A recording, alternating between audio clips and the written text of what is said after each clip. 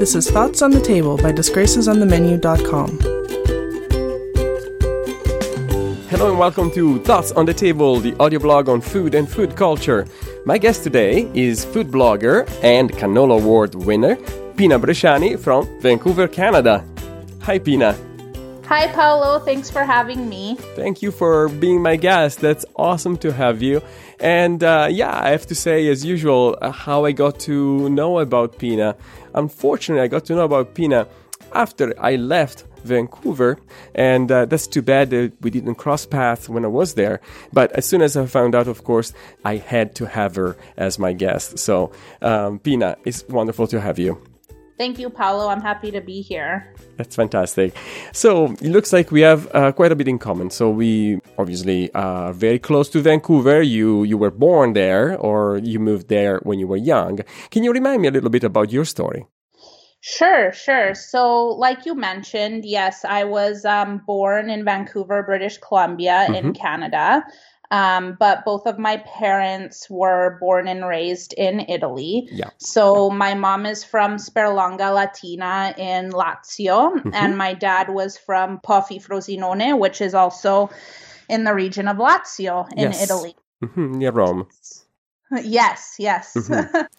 So, growing up for me here in Vancouver was a very interesting experience. So my mom, being a new Italian immigrant to Canada, she wanted me to speak Italian as I was growing up. So actually, the first language I learned, even though I was living in Vancouver, was not English. It was Italian. Awesome. So yeah, it's very cool. So looking back when I started school, that's when I started speaking English. And I just remember being very frustrated when I started school because I didn't understand any of the kids or the teacher, and no one understood me. So I was like, oh my gosh, why don't I speak English? So really, they did not teach you any English before you went to school?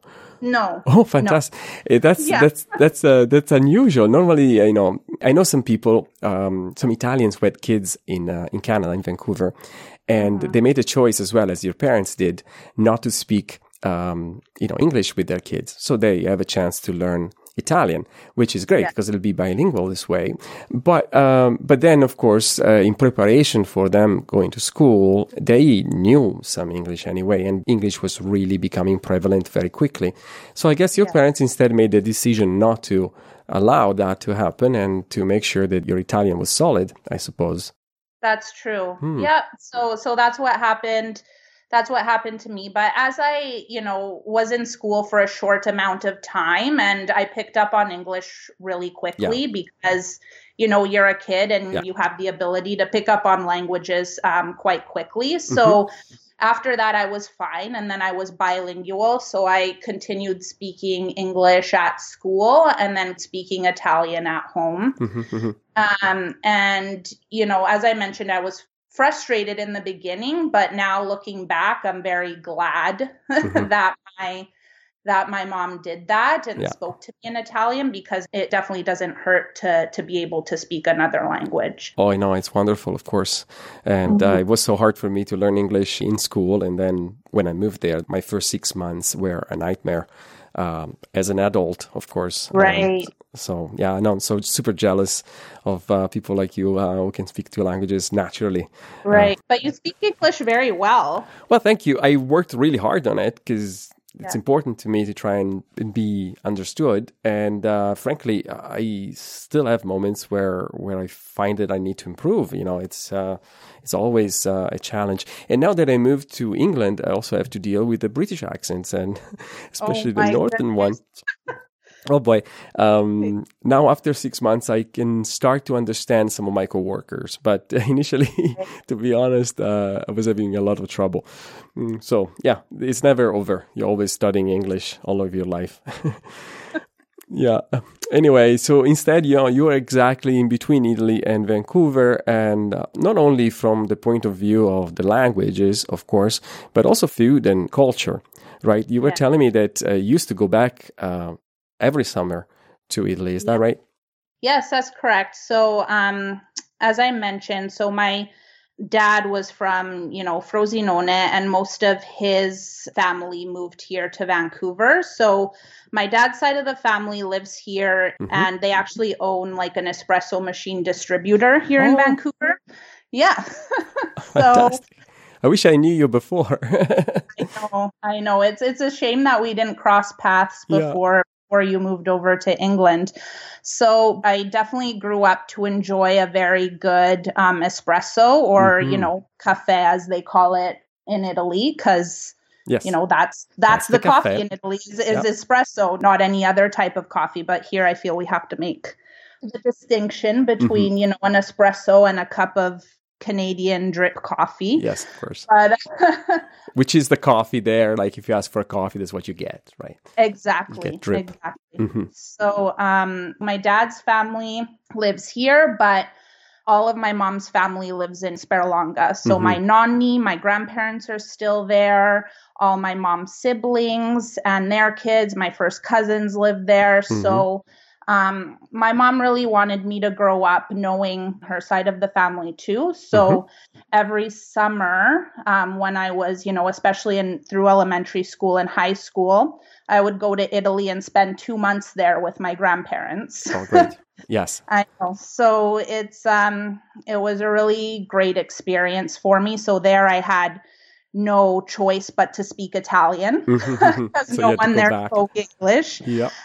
So I feel that that's where my Italian really improved as well. Yeah, of course. And, I would just spend, Sperlonga is a beautiful seaside town right on the beach, small town, population's about 3,500 people. Okay, small. So I would, just spend my days there, going to the beach, playing with my cousins, eating gelato, riding our bikes. Sounds fantastic. Yeah, I have the really fond memories looking back on those summers. And, the food was a big part of that, of course. As well, obviously. So I grew up with Nonna's cooking. We'd sit down every day at 1 p.m. for the big Italian lunch. She would make the pasta, the main dish, like a meat or a fish. We eat lots of fish in Sperlonga since it's right by the sea. Of course. And, a contorno, some side dishes. And sometimes she wouldn't make dessert, but sometimes there would be, a nice dessert there too. So I feel that's where I learned how to really appreciate authentic Italian food and learn more about it. Pina, how old were you? What age range? Probably from the first time I went to Italy, I celebrated my second birthday there. Oh, okay. So that was the first time I went. Yeah. I was very little. And then after that, probably from 5 years old to about 18 years old, I would go every summer. Yeah. And then now I try to go back, not for 2 months, because that's kind of impossible when you have a full-time job here. Yeah. But I try to go back once a year now for about 2 or 3 weeks. That's great. That's great. I used to go to Italy yearly as well. Yeah, it was definitely something I wanted to do. And you were saying that you were flying on your own as a kid. Yes. One of those kids that sometimes you see, I used to see them, now I don't see them anymore. Those kids who are accompanied by a flight attendant through the gates. Is that right? Yes. So I would, it would work in a few ways. Sometimes we'd work with a travel agent, and the travel agent would find, a family that was traveling to Rome around the same time that I wanted to go. And then we'd meet before, and then I'd kind of travel with that family. And then my, aunts and uncles would pick me up, at the Fiumicino airport. Or if we couldn't find anyone, then yes, I would travel as an unaccompanied minor with the flight attendants, and they would look after me and make sure I got to the Rome airport safely. And And you must have felt nervous, but also special to have that kind of treatment. How did you feel about that? I don't know. I thought it was pretty normal. I thought it was fine. Like, I just kind of viewed it as, I'm going to visit my family this is how I'm going to get there. Yeah, exactly. Of course. So, but it was kind of cool when I remember they'd like take me on the little car through the airport. So right. I didn't have to walk. So that was kind of cool as a kid for sure. Yes, absolutely. Yeah. I can see that. Yes.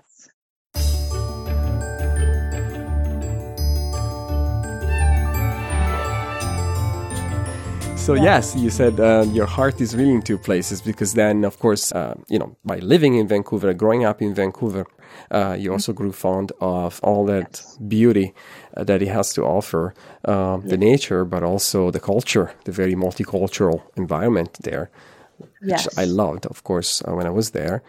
So you're saying, how did Vancouver shape up your culinary side as well?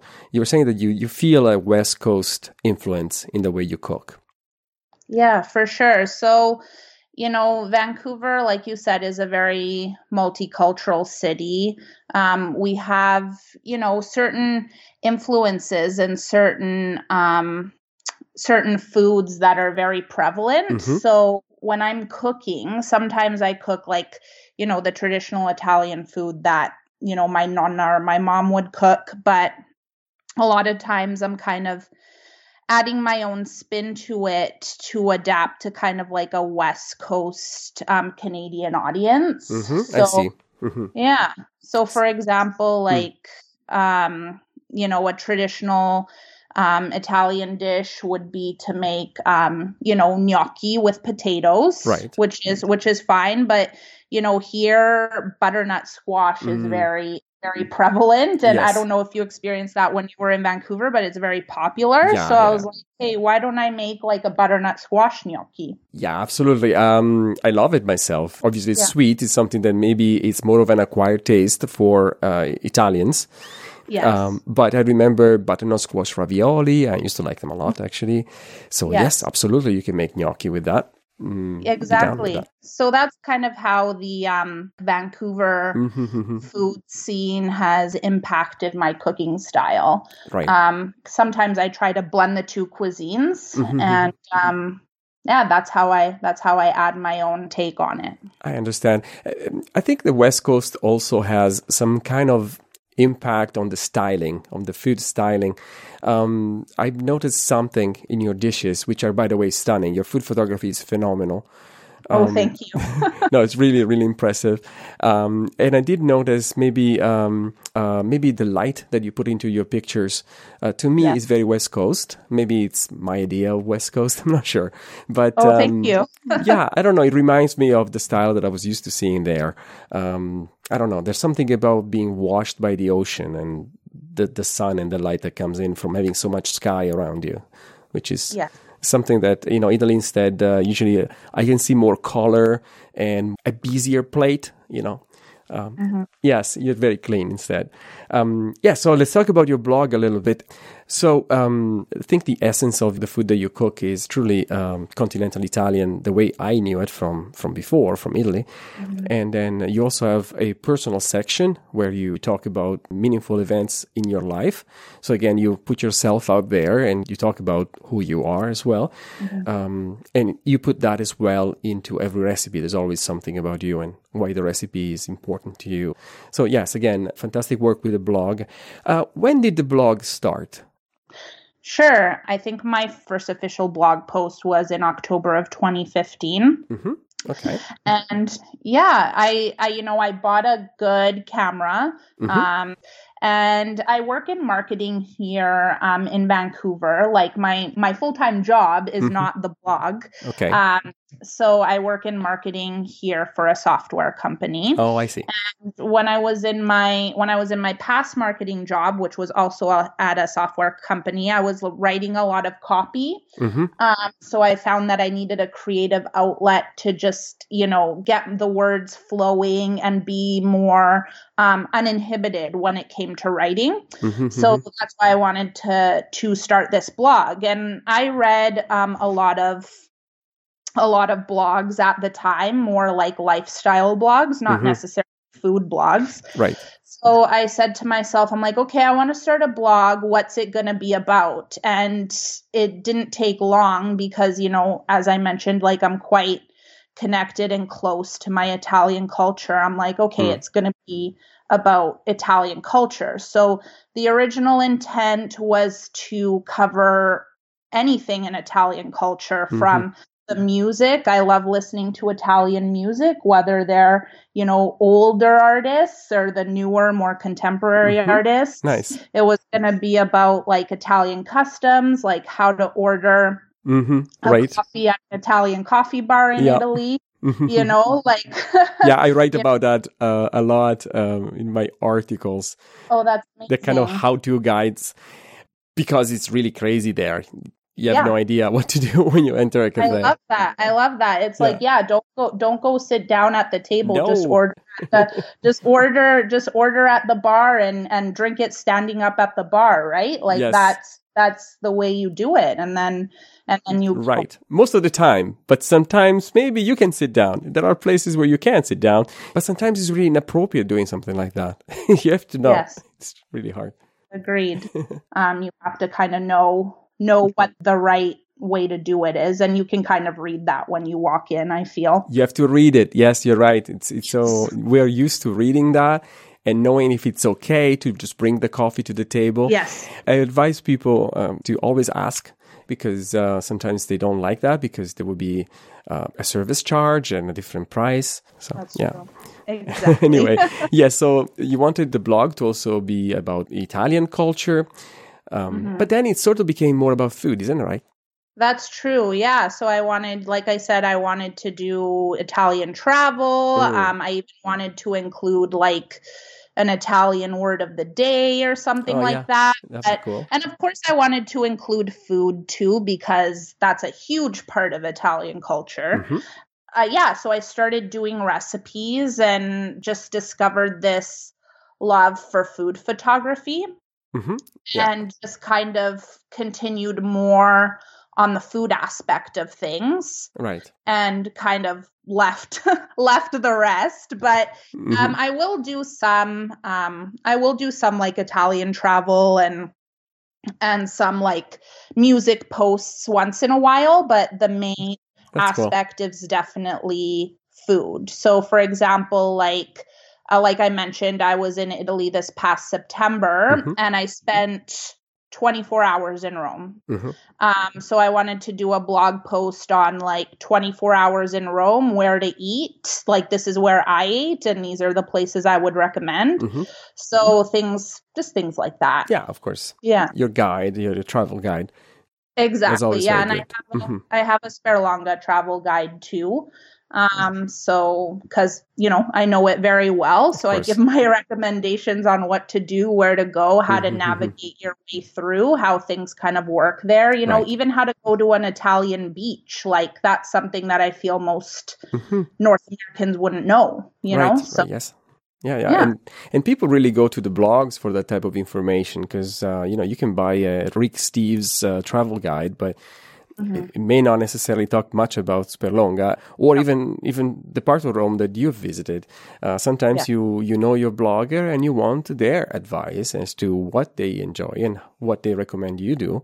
It's very meaningful to have it from a person you know a little bit better than just a book author, right? That's true. Yeah. That's the power of the blogs. Yeah, I agree. And that's why I decided to name the blog after myself, is exactly what you said, is that I feel people want to connect to a person and like they trust and they want to know that person and trust that person. And I wouldn't want to name my blog, I don't know, something very generic that doesn't have my name in it, because I want people to connect to me as a person. Yeah, I applaud that. I wasn't as determined when I started.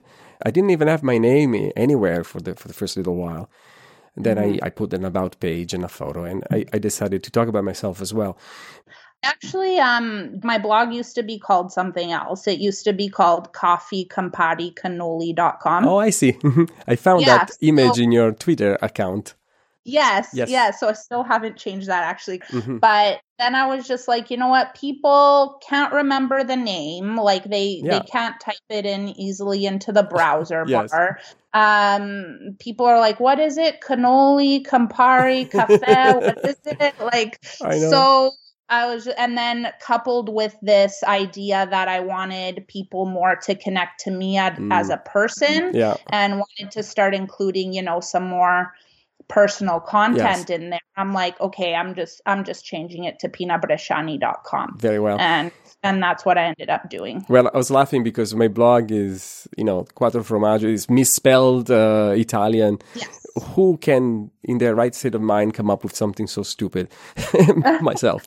Because it's obviously impossible. It was meant to be a joke and something that, you know, non-native Italians in North America would accidentally find by misspelling things as they normally do.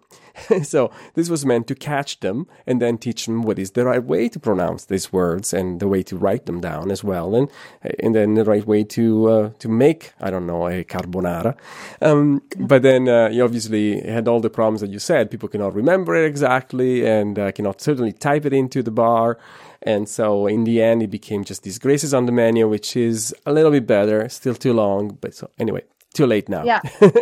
No, I like it. I like it. And I don't know if you saw, but I tagged you in a... you did. Nice. Thank you. In an Instagram post because, you know, Italian spelling, like Italian misspelling on menus, I feel is very common here. So like reason. Even like a pretty well-known... It wasn't an Italian restaurant, I will say that. It was just more of kind of like one of those West Coast restaurants that I'm sure you've been to while you were here in Vancouver, Paolo. They spelled prosciutto. I think it was prosciutto. The prosciutto is just as common as prosciutto. I think is maybe more common for some reason. I was like, oh, I have to show Paolo this. Thank you. I'm sure he'd get a good laugh out of this. But yeah, that's awesome. I love what your blog aims to promote. So I totally get the misspellings on menus. I see them quite often, actually. Yes. Please, if you have an Italian restaurant, if you serve Italian food, whether or not you speak Italian as your first language, there's spell checks you can do. Yeah. Or hire a kid. Find someone that knows Italian, was born there, and ask them to proofread your menu. Please. Agreed. Please do that. Yes.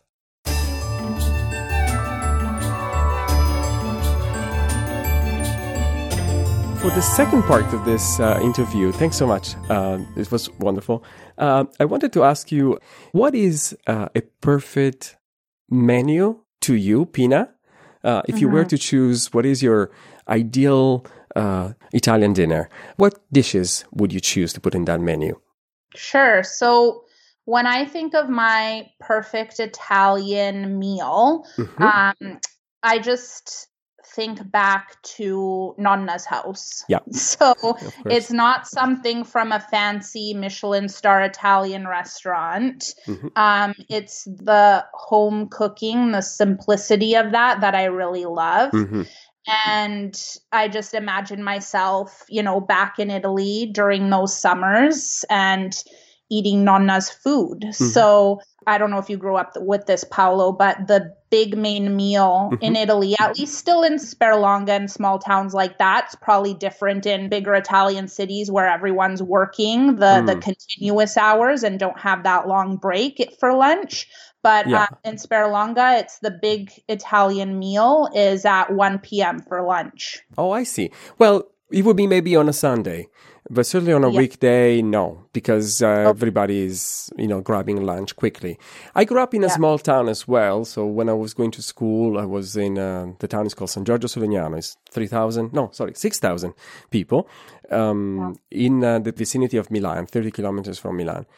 But then I think most people would have a quicker lunch on weekdays and instead, you know, maybe have a bigger Sunday lunch. Whereas you're saying that in Sperlonga, people have a big 1 p.m. meal daily? Every day, yes. That's awesome.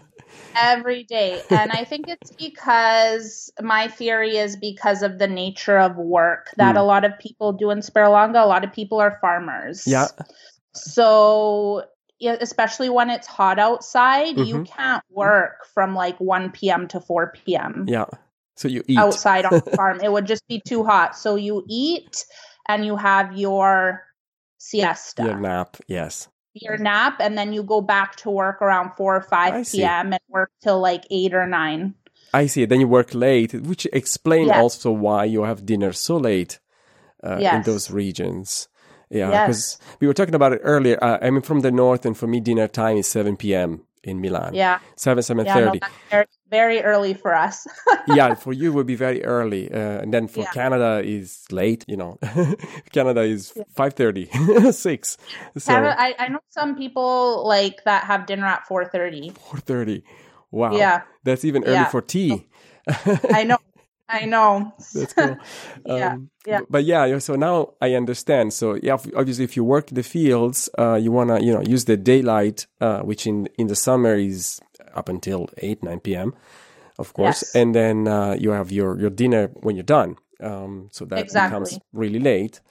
Yeah. Right. So that's why you have dinner at 9 or 10 p.m., which is, again, strange for me. That's right. And dinner is always like a smaller meal. So it could be just like some pane pomodoro, a bruschetta, some mozzarella, right? Some cold cuts, a salad. It's usually a smaller meal. Makes total sense. Now I understand.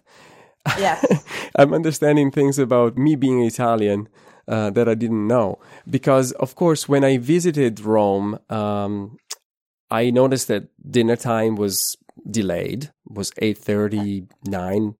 In restaurants, it would start to fill up at 8:30, 9. But then, of course, in restaurant, you still have a big meal, even though it's late and it's the evening, because you're in a restaurant. That's what they do. They try to feed you as much as possible. And it didn't make sense to me, because then how can you sleep well, and then how can you be up the next day to go to work at a reasonable time? But now it makes total sense. You're having a snack before going to bed. Exactly. That's how it works. Thank you. That's finally I understand. I'm not joking. I never really understood this part.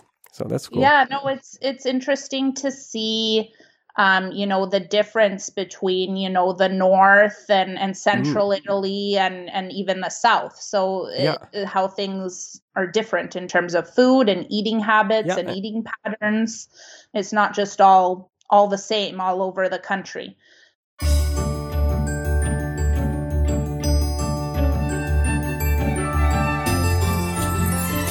I don't know if you noticed, but I don't know if it's like this in Milan. Well, I should know I lived in Milan for 6 months, but I didn't really pay attention. Like in my mom's town in Sperlonga and a lot of the surrounding cities in the area, they're actually closed for 3 hours or 4 hours during lunchtime.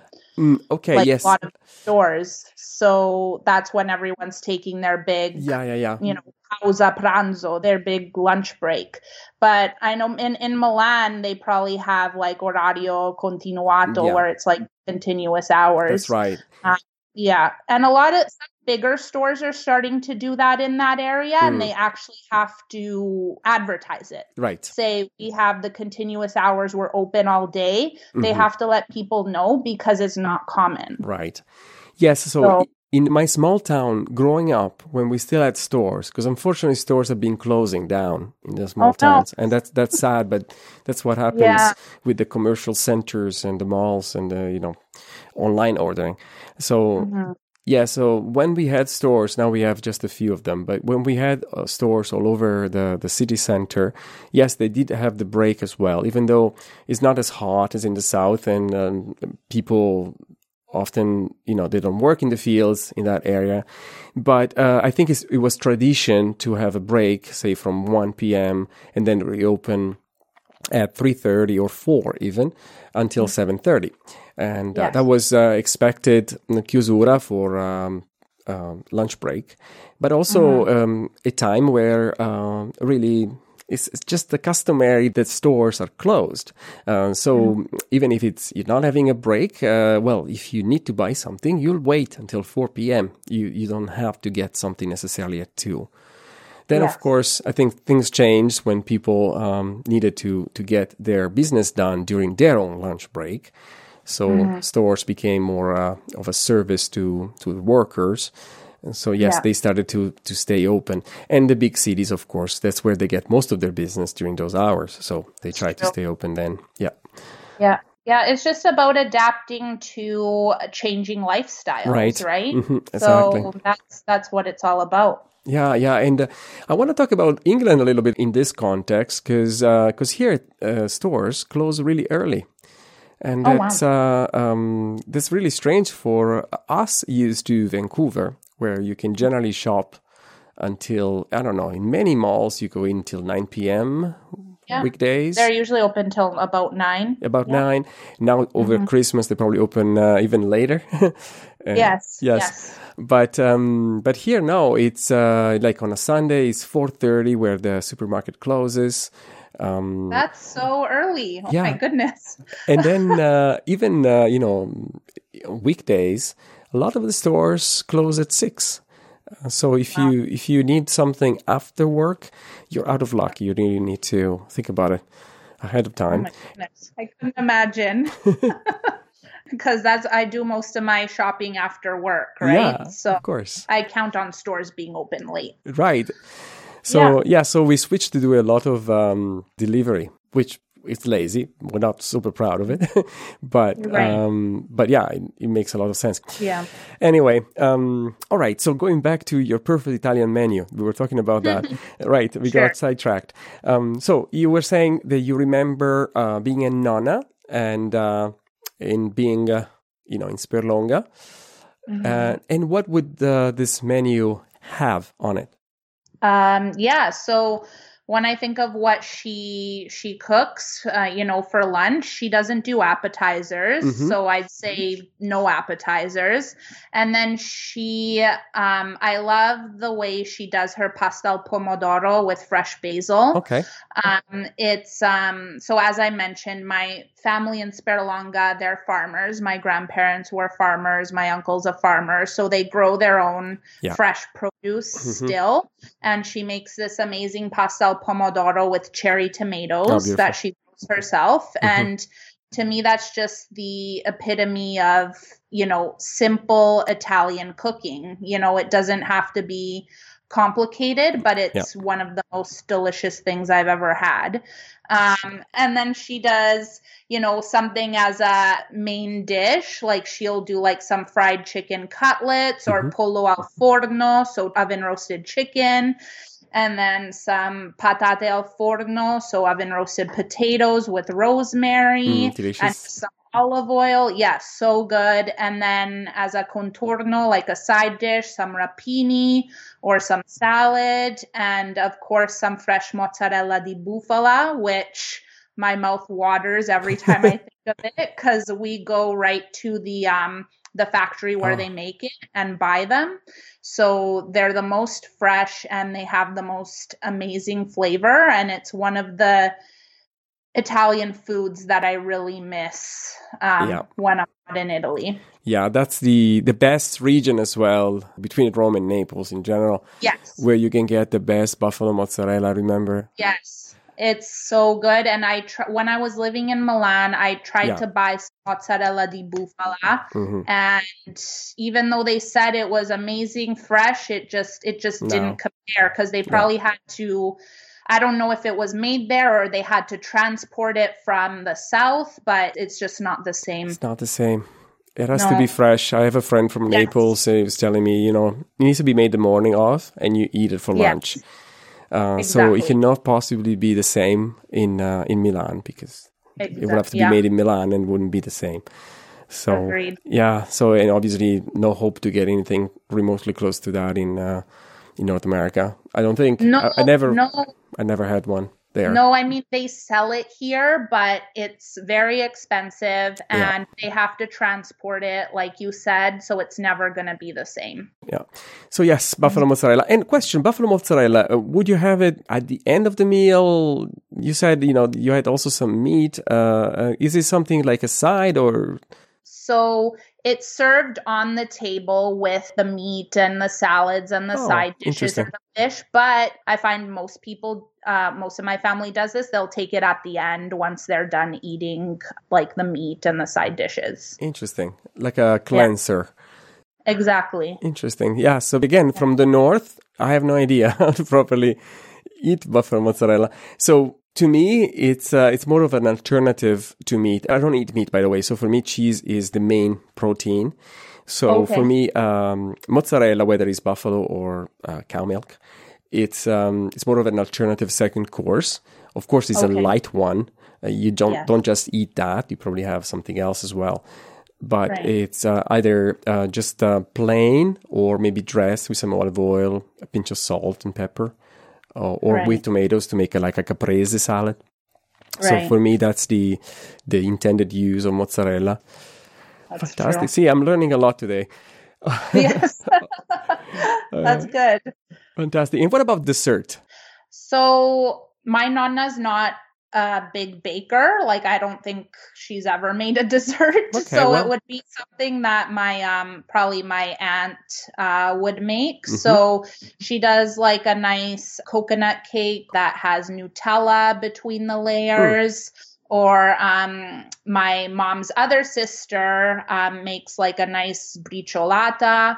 So something like that to end the meal off is nice. Interesting. Can you describe this briciolata? I think I know it, but let's describe it to see if it's true. Okay, sure. So it's like, I'd like to describe it probably as like an Italian crumb cake. So it has like cookie crumbs kind of like as a crust. And then you can top those cookie crumbs with whatever you want. So like some people top it with Nutella. I've seen like an apple one. A ricotta version is really nice. And then you top that layer with more of the cookie crumbs and then you bake it. I see. And then so that's why I guess it's called as briciolata, because it has all of those crumbs on top that... Yes. It's delicious. Actually, it's not what I thought it was. So yeah, thank you again. I'm learning again.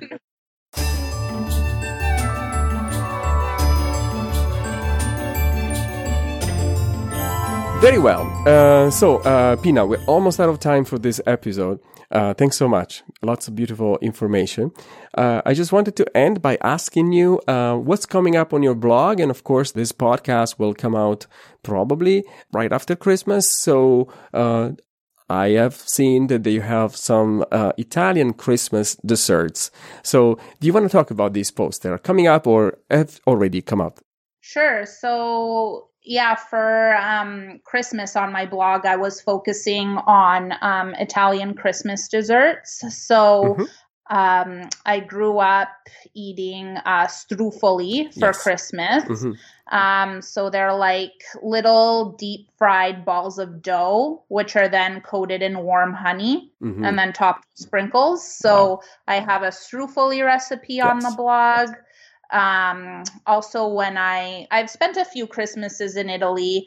So when I was in Italy, I think it was 2007, a lot of my friends, like the young people, were making I'll call it like a Pandoro Christmas tree cake. It's where you take like, I don't know if you've ever seen this, Paolo, but it's where you take a Pandoro already made that you've bought at the store, and then you slice it up horizontally so it makes these layers, and then you fill the layers with, you know, whatever you want. But my friends would do Nutella and whipped cream. Oh, nice. And then top it, and then you kind of rotate the layers of the Pandoro so it looks like a Christmas tree. Nice. I see what you mean. Yeah. I've seen it, never had anything like that. In my family, we'll just get it out of the box and eat it. But it will be like a panettone farcito or with layers. Exactly. Yes. So it's delicious. It's one of my favorite things that I make and for Christmas. And it's funny because my mother-in-law requests that I make it all the time at Christmas. So we have it every year on Christmas Day for dessert. Nice. Yes, so it's become kind of like a tradition.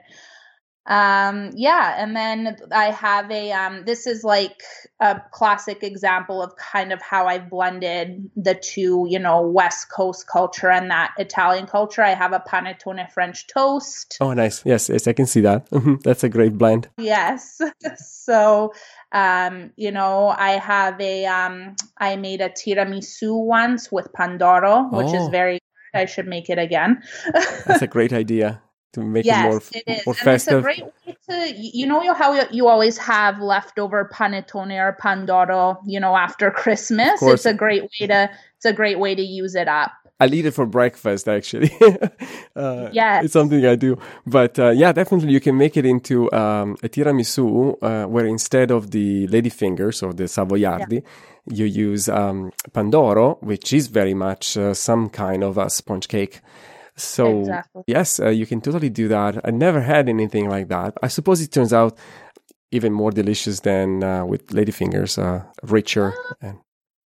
Both versions are good. Yeah. Both are delicious. I won't say no to any sort of tiramisu. Yeah, absolutely. And other than that, it's made exactly like a tiramisu. You use some mascarpone cream and coffee. Mascarpone, some whipping cream. I think I put egg yolks in there. I do kind of the controversial way. A lot of people don't like using raw eggs in their desserts, but I do. It's not controversial to me. That's how I do it. I know that's how I do it too, but I've heard so many people, oh no, I'm not using raw eggs. So now there's so many tiramisu recipes where you cook the eggs. Yes. Mm-hmm. So, but I don't do that. I'm like, no, I'm just going to do it the way I know how. Well, frankly, you need to trust your eggs because there's a risk of salmonella. There's a small risk, but it's there. So if you trust your eggs, it's traditional to do it this way. And then I see you have something that I didn't know. What are Linzer cookies? Oh, yeah. So those, I will say, are not Italian. Okay. They're just basically like shortbread cookies that you make like a cutout with a cookie cutter on them. And then you fill them with jam. So it's kind of like a jam sandwich cookie. Nice. But I did use my favorite Italian jam to fill them. So that's the Italian aspect of those. Of there, So, but they are very delicious. I love any sort of dessert with jam in it. Like I love a good traditional crostata with jam too. Delicious. Yeah, absolutely. Yeah, jam is for cooking is a great ingredient as well. Yeah, absolutely. Yeah. I also like it in my croissant personally. So good. So good. It's so good. Yes. All right, Pina, we're out of time for this episode. Would love to talk some more. Maybe we'll connect again in the new year. Okay, yeah, that would be great. I would love that. Fantastic. Maybe you can give me an update on what's coming up on the blog and etc. and talk some more about Vancouver. There's so much that I want to remember right now. I'm starting to get a bit homesick. And again, it was a pleasure having you. Thanks so much for all the tips and all the information about Italian food that even I didn't know. And I will touch base with you soon. Thank you, Paolo. Thank you for having me. It was a pleasure. Thank you, Pina. Have a great day. Bye-bye. Bye.